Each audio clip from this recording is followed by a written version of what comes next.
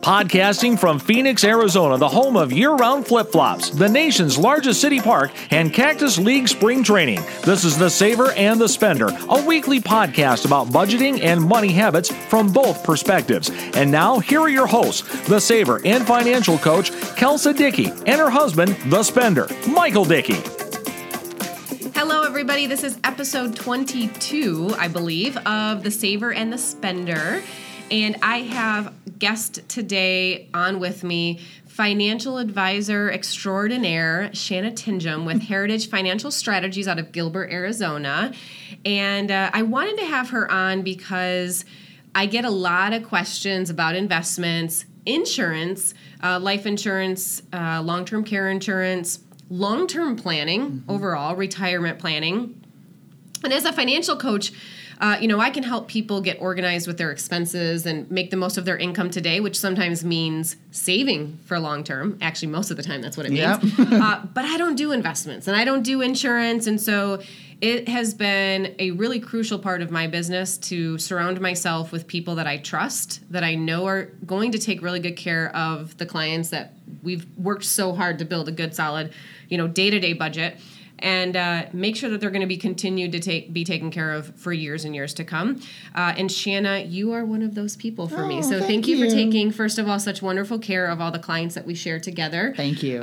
For being somebody that, is there when I have questions and I say, a client's asking me this and I don't know the answer, and that sort of thing. Anything that you'd like to add about either, I didn't prompt you on this, but give me a really quick summary of what would you say as a financial advisor your philosophy is with your clients and the relationship you like to build? Yeah, absolutely. So I put planning first in my practice, and the plan or the financial plan, which is a sort of an extension of what Kelsa does, right? She does your day-to-day money plan, and then I take over and do the long-term financial plan, and that drives the investment decisions. Doing it the other way, I feel, is sort of like the tail wagging the dog. So I put planning first in my practice, and I like to plan for the fun stuff. Building a house, buying a vacation property, retirement, putting the kids through college, like stuff like that. Goal-based planning is really important to me. That's wonderful. Good. And I'm assuming that you focus more on sort of long-term client relationships, not just sort of like hop in, hop out. Absolutely, yeah. And those are the kind of folks that I tend to weed out of my practice pretty quickly. The shorter-term ones are the ones that I'm going to frustrate them and they're going to frustrate me. So I really want folks to get in, stick around for the long term, and that will pay dividends in the end for sure. Wonderful. Today's topic is about your something that I get all the time, and it's this idea of passive versus active investing. And it's okay if right now you don't know what I mean when I say that. Yeah. I would actually not be surprised if you are really like, this sounds complicated, or this doesn't sound like anything I'm going to understand. Please stick with us. We're going to explain what it means and then really dive into it. But I do want to say this for those of you who are listening either on Facebook Live or just tuning in to the podcast later. If you've got questions about things you've heard, your own situation, myths, or things that maybe your father-in-law has been telling you about investments or anything along those lines, please drop us an email because we can answer those questions on a podcast, on a future podcast. So today's going to be very specifically geared towards passive versus active investing, but that doesn't mean that we can't expand on other topics at a later date. And if anything, we'd love to do that. Yeah. This is a topic that has been brought up to me often, especially in the last year or two, I would say. And Shanna and I started talking about it. We started going back and forth. We started finding research articles. We really tried to analyze it from our own standpoint and go into it with sort of an unbiased perspective, I would say. Yep. And through all these conversations, we started to realize that we probably should talk about this on a podcast. Yeah, this is kind of a really interesting topic that a lot of folks are talking about right now. Yeah, and I think they're afraid to talk about it with an expert, and they're not sure what questions to ask. And one of the things I think about is that if it took us 3 months to converse about this, to really finalize an opinion, if you will, then why not share our findings? Yeah. And why not really just go through all of the processes and all the research that we've uncovered and share that with everybody. So let's just dive in. So I'm going to ask you, first of all, what the hell do we mean by passive and active investing? Yeah, and really quickly, we probably want to clarify, we're talking mostly about like mutual funds. Correct, right? correct. Okay. Yeah. So that's a really great question, because most folks, even if you hire an advisor, take a fairly hands-off approach to investing as a whole. Unless that's your job and you have a significant amount of time to devote to it, or a hobby, right? I have clients who that's a hobby for. Do you think advisors admit that willingly, that like they don't have their hand in the investing side? Not usually. Not usually. Yeah. And I will also say this, with what's happened with the Department of Labor, in our industry over the last couple of years, you may have heard of the Department of Labor ruling and the switch to fiduciary. That's brought this conversation much more to the forefront than it ever has been, I think. I think so, because it was happening before. It just wasn't happening as often, I would say. Exactly. And so the bottom line is that the difference really between the two is with a passive investment, it is designed to kind of set it and forget it. Sort of like a crock pot. Okay. Give an example. Is that one of those, like, I think a lot of 401ks have like a target date fund. Right. So if you were to have a 401k at your work, you might choose a fund that's, based on, let's say you want to retire in 2040. Mm-hmm. You would put it in and it would say, growth and income 2040. Or something like that. Or retirement 2040, target date 2040 is sometimes what it says. So the idea there is you don't really do anything. You're not picking anything within that fund. It's going to be more aggressive the further away you are, and it slowly starts to get more and more conservative the closer to your target date you get. Yep. And that could be a passive investment. Another layer of a passive investment could be something that's strictly based on an index. So like an S&P 500 fund or another index based off of that. You may hear it referred to as index investing. Index investing. Right. Total stock market fund.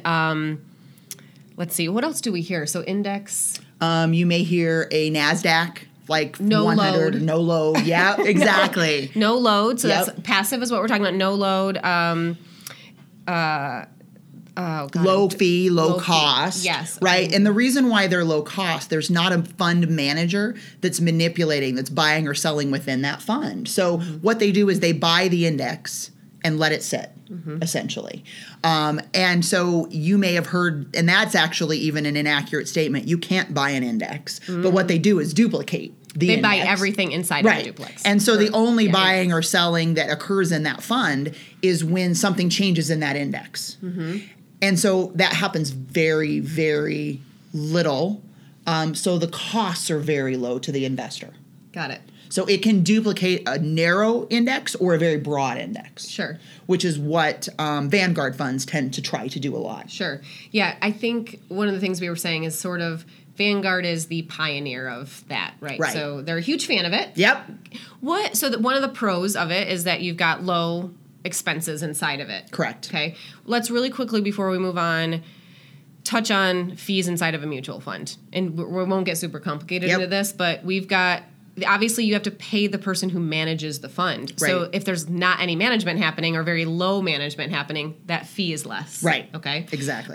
So that's really what we're talking about. This is not something, I will say, that as an investor, you see necessarily. You can see it. You can look up each fund and see what the fee is, but you're paying this out of the money that you're putting into the investment. So it's not like you pay every year you're not writing a check for the total fee for your investments or anything. And it's just sort of coming out of your investments. Exactly. And it's not even really showing up on your statement. It's showing up at the fund level. So you may not even know it exists unless you know where to look for it. Yes. Which I think is one of the biggest issues when it comes to investing, period, is just the level of transparency. Yeah. And anytime that it's not obvious or you can't see it, and we're talking about somebody getting paid, it all of a sudden starts to feel really yucky and really shady. Right. Exactly. So it makes people really question what it is. And, if you don't know every year, like, what is it that I've paid in order to have this fund or to pay a person to manage it for me, manage it for me, we maybe paint a picture in our head that of it's it being way more than it really is. Absolutely.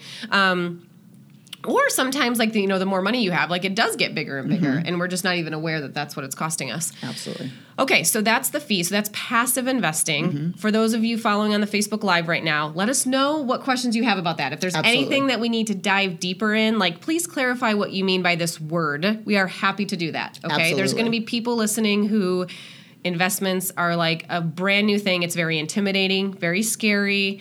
We feel like, we don't know anything about it, so ask away. And then there's going to be people that are like, that was the most simplest explanation ever. So, and that's okay. Yeah, and that's wonderful too. Yeah. So now other side of the coin is active investing. Okay. So with active investing, you have a fund manager or fund managers that are actively managing that investment towards an objective. So that they will have a prospectus, and in that prospectus, there's going to be something like a mission statement. And that mission statement is going to help those fund managers decide exactly what investments to buy, sell, hold, and how to deal with all of that. Okay? Yes. Those fund managers make money, a lot of money typically. Sure. Yeah. Because they've got that level of knowledge. Sure. And so they're being paid to manage the fund to those certain objectives. Yeah. What is a range of the fee that is typical for an active mutual fund? Sure. I've seen anywhere from 0.25% to, on the high end, 1.5% of the annual money that's in that mutual fund going to the expense ratio, which are those fees that we just talked about. And it's typically the higher fees are the more international funds, because those investment managers literally fly to those foreign countries to check out the investments they're investing in. Sure. So that costs more money. Sure. That makes sense. So active there's actually somebody there making all these choices. Now let's expand on the differences of active can be very specific, very broad. Let's talk about that. So can passive. Yep. But one of the things that I think I'm trying to sort of dive into is if you look at like a 401k or maybe even IRAs or a brokerage account or your portfolio with your financial advisor, you're likely to see a whole bunch of mutual funds. Yes. You know what I mean? Yes. Why are there so many? Yeah. So it's hard with one mutual fund unless you're talking about the ones Kelsa mentioned earlier, which are like the target date funds or the target risk funds. It's hard to get broad diversification by just buying one mutual fund. And by doing that, you increase your expenses because typically what those mutual funds are mutual funds of mutual funds. Yes. So you have a mutual fund fee in another mutual fund that has a fee. Yes. So you've got to be careful of that, right? And that's the risk, I think, with folks that don't really know what to do but try to do it themselves. They say, okay, well, we're going to go with this one because that looks easy enough. Or their company says, let me put you in this one because that looks safe enough. That's based on your retirement age. But when in reality, they can go in and pick all the mutual funds inside that fund for a cheaper expense. Yeah, it's pretty amazing. Okay, so we've got passive. What would you say is a typical fee? So we talked about 0.25% to 1.5% for active funds. What would you say it is for the passive? I would say a highest I've seen is about 0.25%. Okay. So anywhere from zero to about 0.25% for the passively managed fund. Absolutely. So you say no load. Yeah, totally, essentially. So here's what happens is there is a lot of different philosophies out there, which is what spurred this conversation. And I have two clients, they're brothers, and this has been a conversation that they have debated over for probably 5 years, I would say now. And I mean aggressively debated over.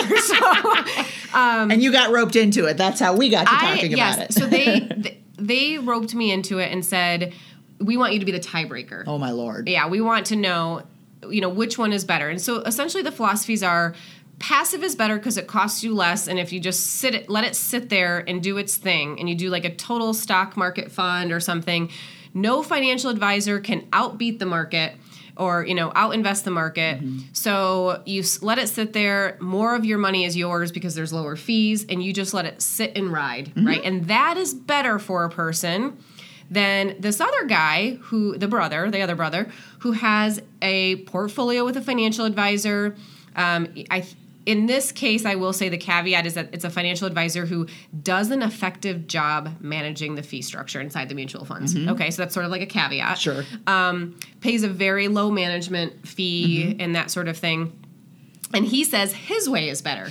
And my reaction was to Shanna, as I said, this has to be based on numbers, right? Like, this can't be an opinion. There has to be a right and a wrong answer when it comes to this. That's what my original totally. email, do you remember? I was like, how can there be such polar opposite opinions and they both be right? Yeah. Okay?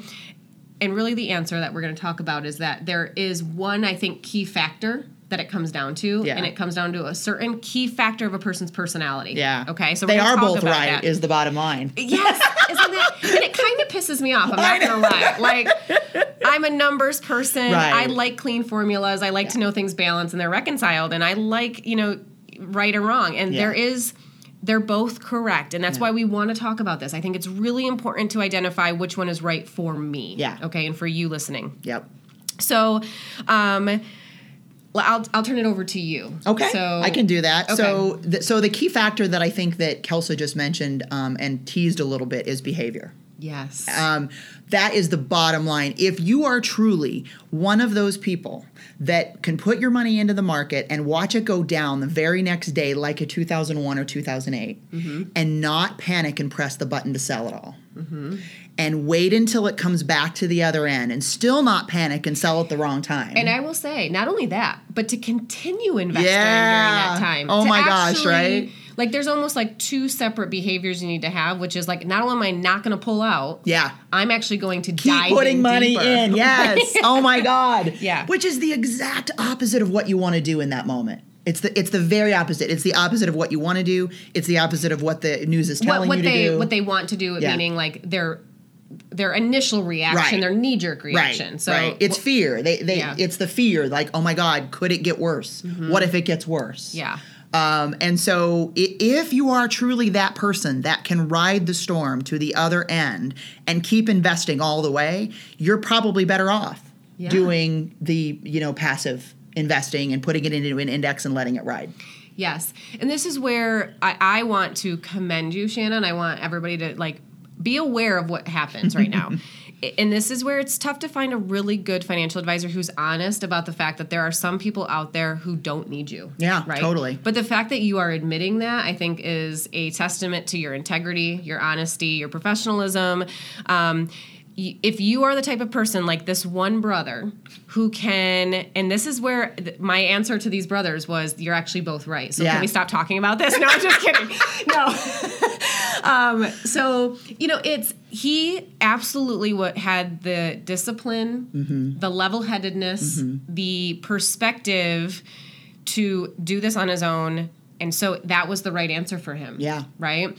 And so what happens otherwise is a person during this time, immediately wants to pull everything out. Like, oh my God, the market's tanking. The news is saying that the market's going to crash entirely and we're never going to have a stock market ever again. We're going to go back to the gold standard and all of that. Buy gold. Buy gold, because that's the only way that we're going to weather this storm. Yes. So they're all saying those things. And what's going to happen is you're going to pull out and you're essentially going to lock in all those losses that you just incurred. You just cost yourself a ton of money.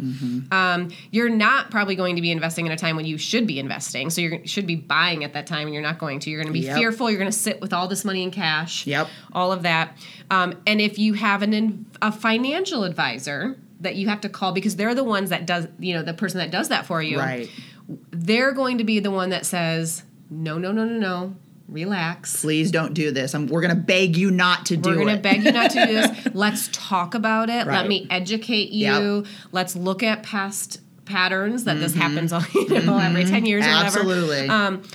Let's talk through it. Let's think about it overnight before we do anything. Your job is to essentially talk them off the ledge. Absolutely. And for those people, that's where the fee saves you more than it costs you. Far more.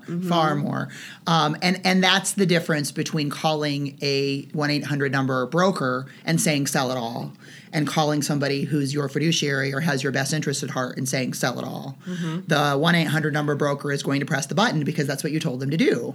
I'm going to beg you not to do that, and cry and stomp and do everything I can. And if you still insist, I'll press the button, but I won't like it. Yeah. And And then you're I'm going to push back first. and I'm going to push back first and try to educate you and keep you from making the mistake. Because what I've heard over and over and over again the last couple of years from folks that are nearing retirement is that I went through 2008, lost a lot of money, and never recovered.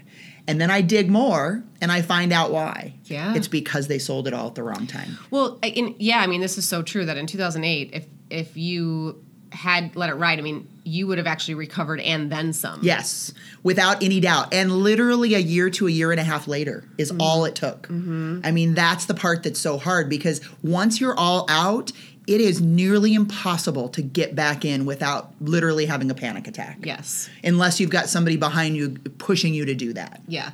So the first point we want to make before we move on is that active and passive are both correct. Yes, active has more fees, but if it is a good fee to pay, I will say, an effective fee to pay.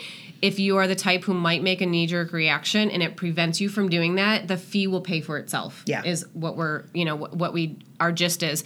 If you're the type that will just let it ride, you're going to be consistent, you're going to do the same actions over and over again, you're probably going to make the most of, let's say, dollar cost averaging. So you're going to be investing no matter what. So dollar cost averaging sounds like a, complicated technical term. I don't know why we even have to call it these things, but it's really just this idea that you put money in every single month. Or I shouldn't say monthly, I'm sorry, but it's on a consistent behavior. It's not something like I don't do it for a year and then all of a sudden I dump in $25,000. Like I'm going to do $1,000 a month or even $200 a month or whatever. It's a little bit trickling in at a time. If you're the person that's going to do that and then not touch it when it takes a dive, then passive investing is probably a better fit for you. Yeah. Now, one of the things that I was thinking about, and I didn't even tell you this, but an initial investor, you don't know what you are. No, you don't know. But likely it's like every 10 years we're going to expect a downturn or something. Whatever I don't know if that's still the same. 7 to 15 typically, but yeah. So I think one recommendation that I have for people is start with a financial advisor because you experience a downturn, right? Go through the experience of what it's like to see your investment portfolio cut in half or something like that. See, did you call your advisor at that time and need to be talked off the ledge? And if so, that's probably your strategy for a very long time. It really is. But allow yourself to, not only that, but your advisor at that time can be educating you about things and really just your ally, and your partner in that. And that's a really good resource to have. And to pay for that is well worth it. Okay. So start there. I would say start with an advisor and go the other route once you've proven to yourself that you can. Don't do it the opposite way. Yeah, because if you do it the opposite way, you might make a big mistake. Or you might not. But if you do make a mistake, it might stop you from doing that systematic investing for years. Yes. Because now you feel now like, you're afraid. You don't trust yourself. You're, conspiracy theorist. Oh, I know. Like the whole world's going to come crashing down. Yes. And you start following the internet forums and they tell you to do the index funds, and that sounds like a good deal until there's a downturn. Yeah. And then you fear it, and you don't get back in until much, much later, which costs you hundreds of thousands of dollars in the end. Absolutely.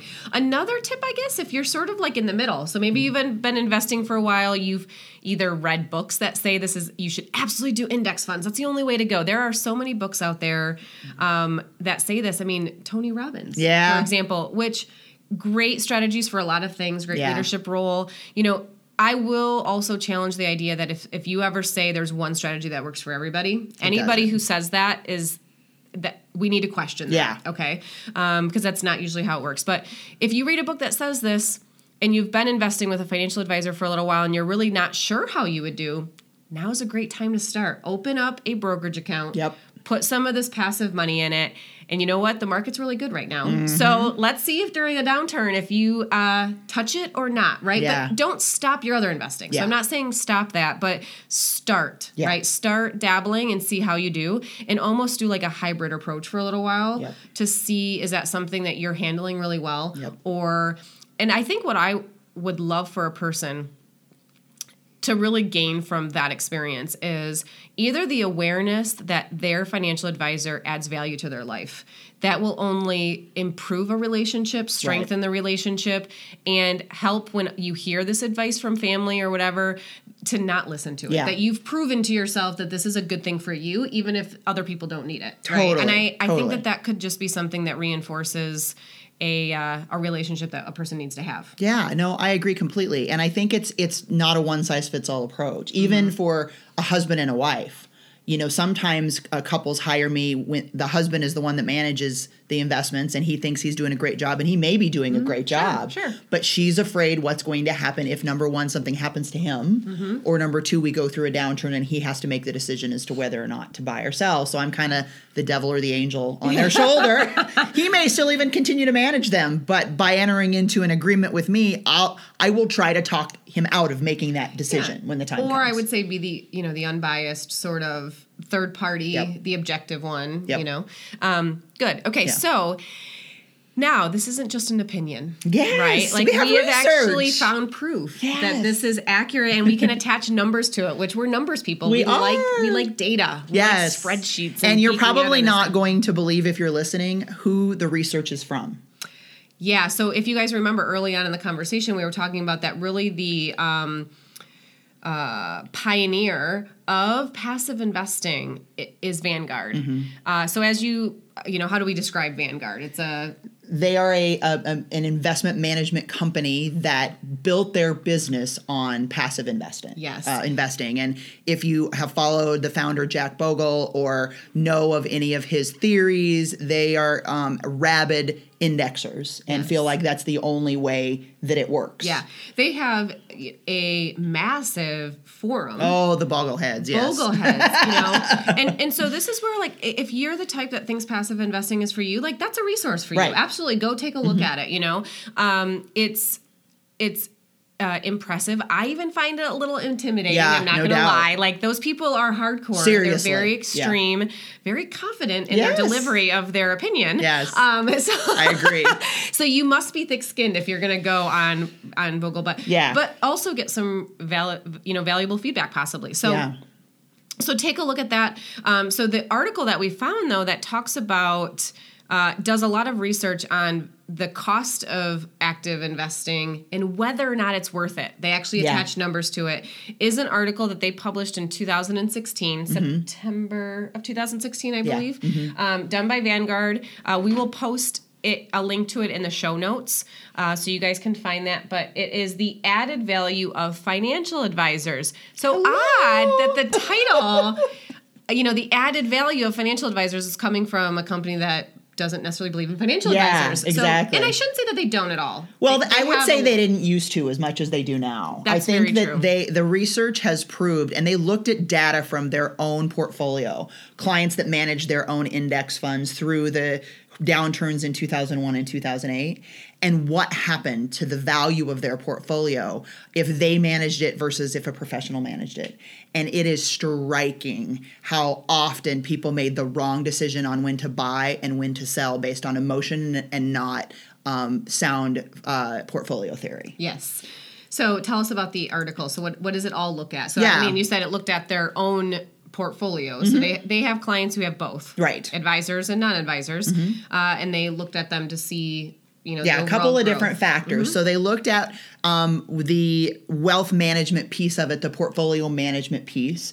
They looked at the construction of the portfolio, how different were the advisors' portfolios versus the portfolios that clients bought on their own. And then they looked at the behavioral side of it. When the market does what the market does, what happened to the folks that were being managed through an advisor versus managing it on their own.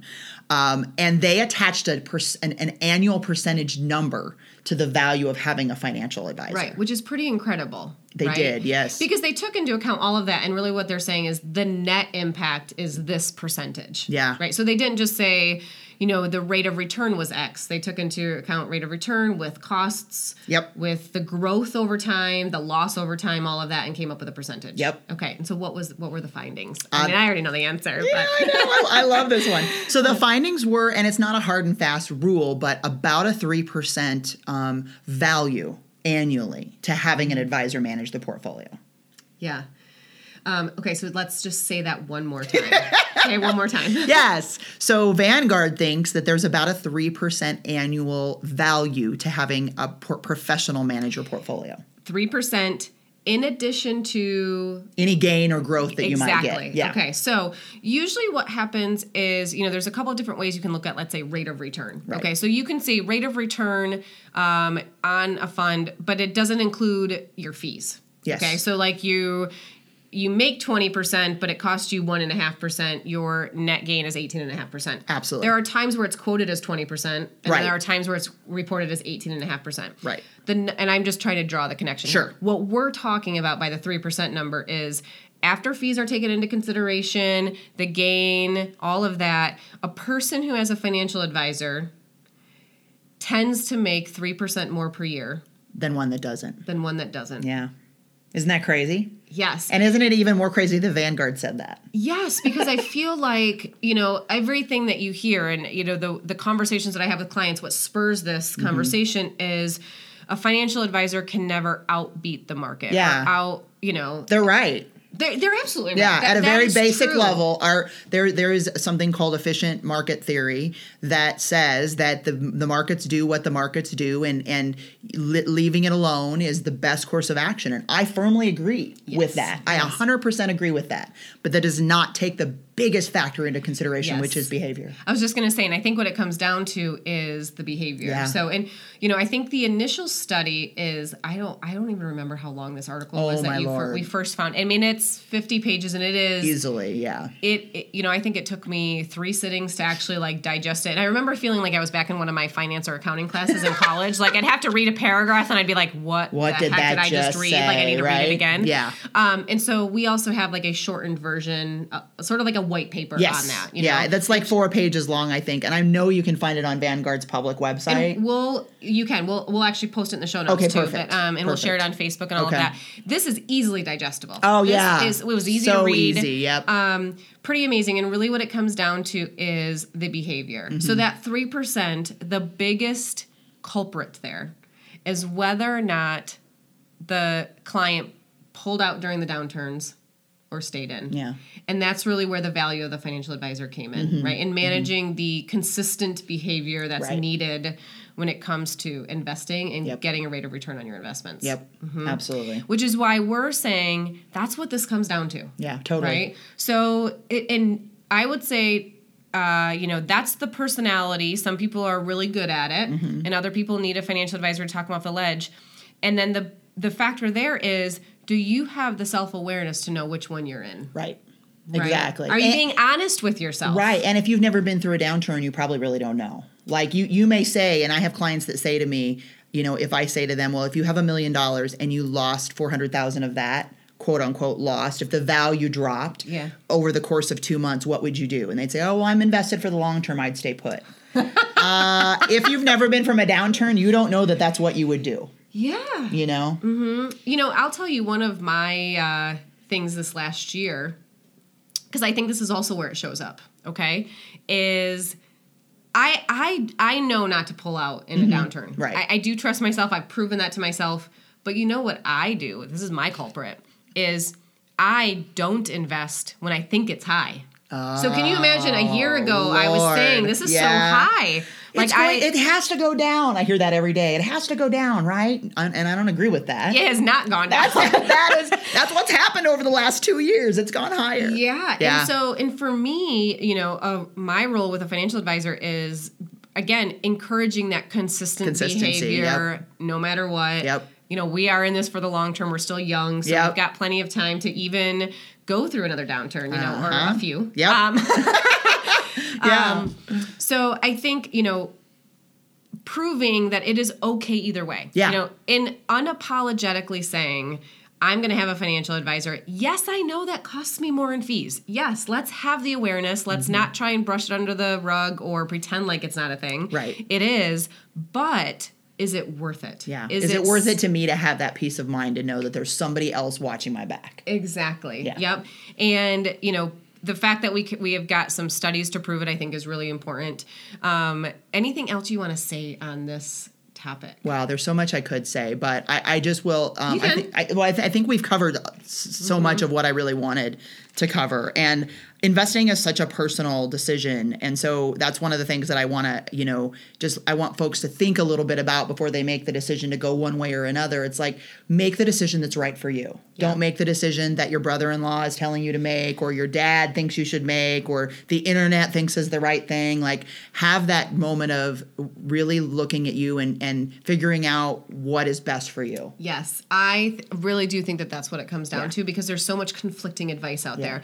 And depending on what, wagon you've jumped on, it's either going to make you feel really good or really crappy. And I will say one of the things you should not be doing is picking one strategy and then a few years later jumping ship and doing another strategy, and then a couple years later, you don't want to be going to a financial advisor, leaving a financial advisor, going to a financial advisor, leaving a financial advisor, going to that you don't want to do. No. And that whole process just slows down the progress of any sort of plan that you've put in place, because you've got to start back over from square one again. Exactly. So, like you said, knowing yourself, feeling confident in the decision you're making, because you understand that it's not the same for everybody. Yep.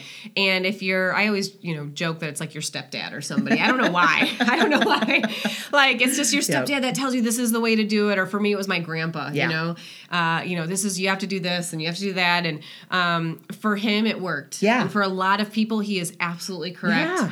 And for me, I'm going to educate myself on really what goes into this and make the decision for me. And that's really what we want people to do. So there are some groups out there. So if you're a passive investor, if you're doing this yourself, I commend you. Yeah. You're doing it right for you, and we're not trying to say that that's wrong. Right. If you're an active investor, you've got a financial advisor you trust, and you're leaning on them to help you. Please make them earn their fee. Yeah, right. Make them explain stuff to you. Make them sit down with you. If you can't understand what they're saying, make them re-explain it. That's the biggest thing that I hear from clients that come to me after working with another advisor is, I never really understood what he was saying. I get that all the time. I never really understood it. And I'm like, then ask again. Ask a different way. Keep asking. And if you can't get to the point where you understand what they're saying, it's time to find somebody else. Yes, right. And that's just a communication gap, right? Like, that doesn't mean they're a bad financial advisor. No, not at all. It's just not how everybody learns differently. Mm-hmm, exactly. So if you are an active investor, I commend you too, right? Because that is probably working for you, and at least I hope that it is. And I would say that in any other case, I hope you're making the decision because it's what's right for you, and you feel confident about the decision you've made. So I wanted to take a few minutes if we've covered that topic in full. There is a question in the Facebook group. So we're going to get to Facebook questions now. So if anybody else has any, please let us know. I see one question right now. We'll go ahead and touch on that, and then we'll sign off if that's the only one. But for those of you listening, if you've got questions about investments, work portfolios, or an IRA, or any number of things, let us know. We're here to answer them. James says, Jill and James, I think. He always, by the way, has the best questions. Oh, that's awesome. This is a great question. Okay, I'm so glad. Thanks, James. Can you roll over an old 401k to a new employee's 403b, or do you have to go with an IRA? That's a great question. And the answer is you might be able to. That's another one of those. So it really depends on the 403b it's going to. Typically, the answer is yes, but some 403bs do not allow for the rollover or the conversion into from another company's retirement plan. If they allow it and you take the 401k and move it to the 403b, there's no tax consequence, so you don't have to worry about that. Sure. The answer is the IRS permits it, but does the 403b permit it? Got it. That's a great question. And so he should probably call the 403b administrator, or maybe the payroll or HR company, or department, and get a contact number. Just ask them if they allow rollover previous plan rollovers, and if the answer is that they do, they will make it very easy for you to roll. There'll be a form you have to fill out with an account number, all of that. So. Yes, you are very welcome. Great question. It doesn't look like we've got any other questions, but again, please feel free to drop us an email or leave some comments here. Send us a Facebook message if you do think of some. It can be as specific or as broad as you want, because if it's something we need to cover in a future podcast, we're happy to do that. Yep. We get some of our best ideas from conversations that we have with the people in our life and the people we serve on. We can see trends very quickly of like, we're getting this question a lot. Yeah. Or there seems to be some confusion around this, and Yep. so we wanted to address this topic because I am seeing it more and more nowadays. Yeah, I am too, and I'm not surprised by that given the press and the media around the fiduciary standard. This just comes right behind that. Exactly. So, again, my expert on today is one of my trusted friends and referral partners, Shanna Tinjum with Heritage Financial Strategies. She is located in Gilbert, Arizona, but you're licensed in 12 states, 12 I think states. now, yeah. Do you list those on your website? I do. Okay, yes, so they're at the bottom of on my website. website. What is your website address? It's heritagefinancialaz.com. Got lots of videos, cool quizzes, and all around some fun stuff there. So I actually also have a case study, 4 of them built around this study itself. So, oh, really? So, yeah. Good. So it's fun. Go read awesome. those. Yeah, I will.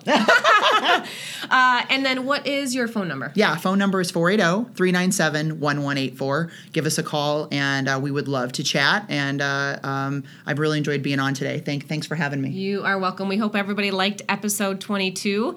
And I really hope that I got the technology right, or else all of this is lost. So we will catch everybody at a later time. Bye, everybody. Thanks for listening to The Saver and the Spender. If you like what you just heard, we hope you'll pass along our web address, www.fiscalfitnessaz.com, to your family, friends, and colleagues. Be sure to subscribe on iTunes, follow us on Twitter at IamFiscallyFit, and on Facebook at Fiscal Fitness PHX. Join us next time for another edition of The Saver and the Spender.